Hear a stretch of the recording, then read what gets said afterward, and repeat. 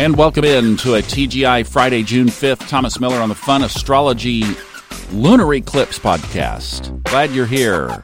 We've been talking about this, looking forward to it, realizing that it has some kind of significance, and we'll try to pick apart what kind that might be here. So the details, first of all, and I put extensive notes in today's show notes. If you go there, I pulled some stuff from NASA and the website Time and Date, and also a picture of what eclipses look like so that we can all freshen up our minds on exactly what's going on today. So basically, this is a lunar eclipse that is called penumbral, and that means that the sun, earth, and moon are not all in alignment, and there's a great picture there on the show notes. And by the way, also on the show notes is a direct link to the video that I created of all of the aspects for the rest of this year and next year, and even moving Pluto on into Aquarius in 2024. Gives you all the major snapshots. Now, we don't drill down on every one of them because obviously it's already 51 minutes just to show everything, but it is comprehensive, and it will give you quite a perspective of the overview energy over the next couple of years.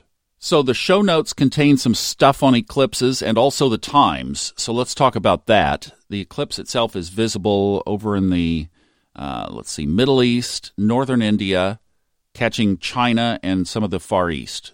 Now, in eastern U.S. time, it will peak at 3:25 p.m. That's a few minutes after the full moon at 3:13 p.m.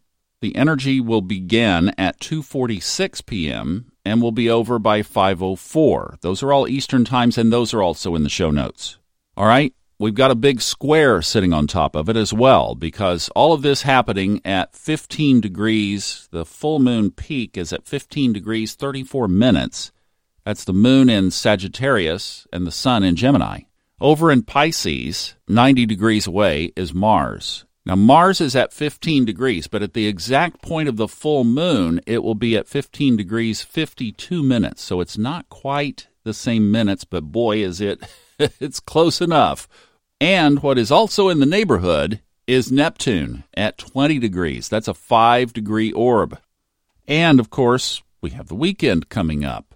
And what's been the favorite weekend activity in the U.S. the last 2 weeks? It's to protest. What is Mars? Aggressive warrior energy. So one question you could certainly ask is, will that show up on the protesters' side or the police side? And I don't really go into politics on here, but here's something to contemplate. Somewhere along the way of the last several decades, we allowed local municipalities to basically build mini militias. And with that comes the mentality of that.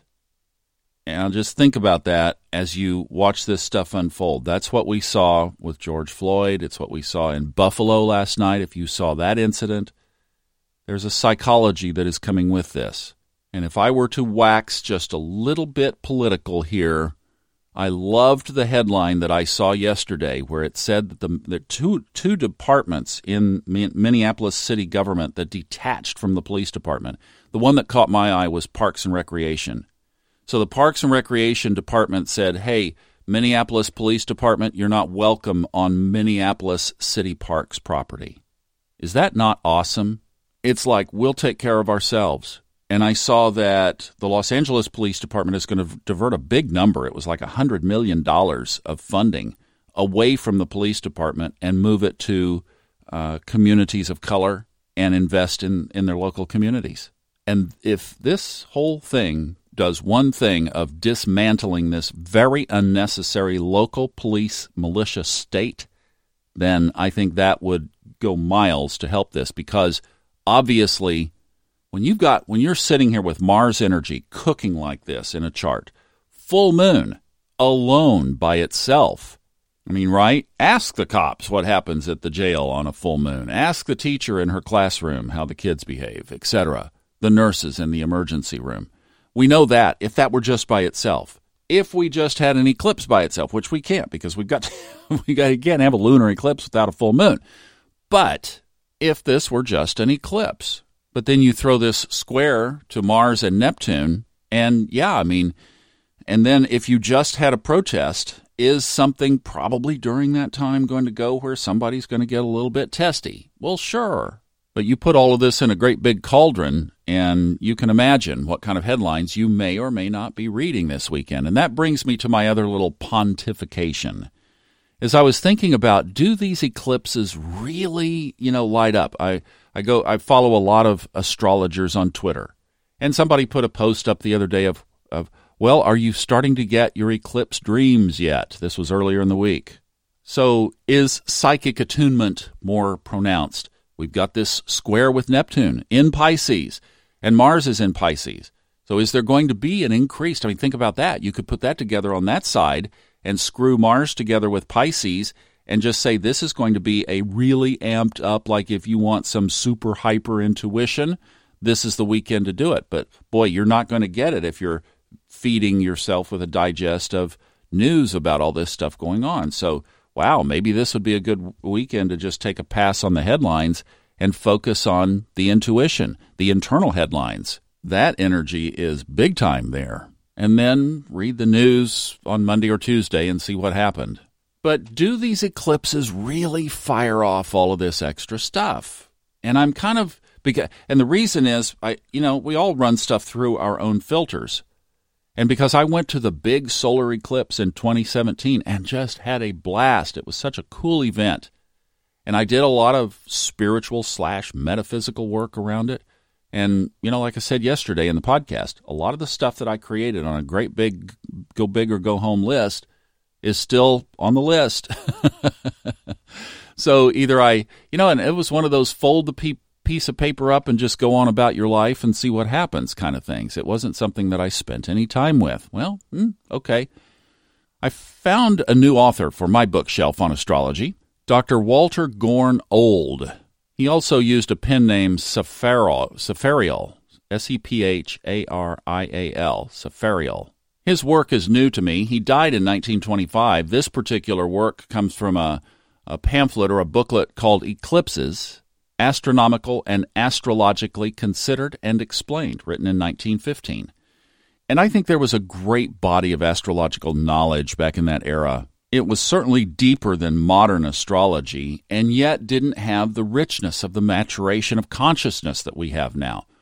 In this article, there's a Wikipedia about the book, and it just points out, it's very short, just points out the two main points of the book. So the first one is, whenever a planet like Mars, for example, conjoins or is in opposition to the spot of a recent eclipse in longitude, then a natural disaster or local conflict is bound to happen. Now, don't get all up because this isn't going to happen for a while, because Mars will not reach 15 degrees Gemini until all the way of March 28th, 2021. So I'll defer to my video to put that in context of what's going on around that time, but that's going to be a while. His second point is in our personal chart. So he says whenever a solar or a lunar eclipse makes a square or opposition to a person's natal chart, in a person's natal chart, it usually indicates an unfavorable trend, even though that it might not be immediate. So here again, we're putting stuff in the oven to let it bake. So we still have a full moon and all that brings with it today. My thing is, I just wonder if we astrologers don't overemphasize eclipses. Yes, it is something very cool in the sky. Yes, it brings fun energy with it. And with that, maybe, that it brings an amplified energy to a really awesome astronomical event. Maybe that's what it's all about. Maybe you just consider it full moon on steroids. So, I guess we will see. What I'm going to take away, the big takeaway of this is that spiritual attunement. Mars in Pisces, almost conjunct Neptune on this full moon eclipse in Sagittarius, by the way. So, yeah, that's the game I'm going to play for the next several days. All right, have a good one. We'll check in over the weekend if news warrants. But otherwise, if not, we will see you on Monday. Take care.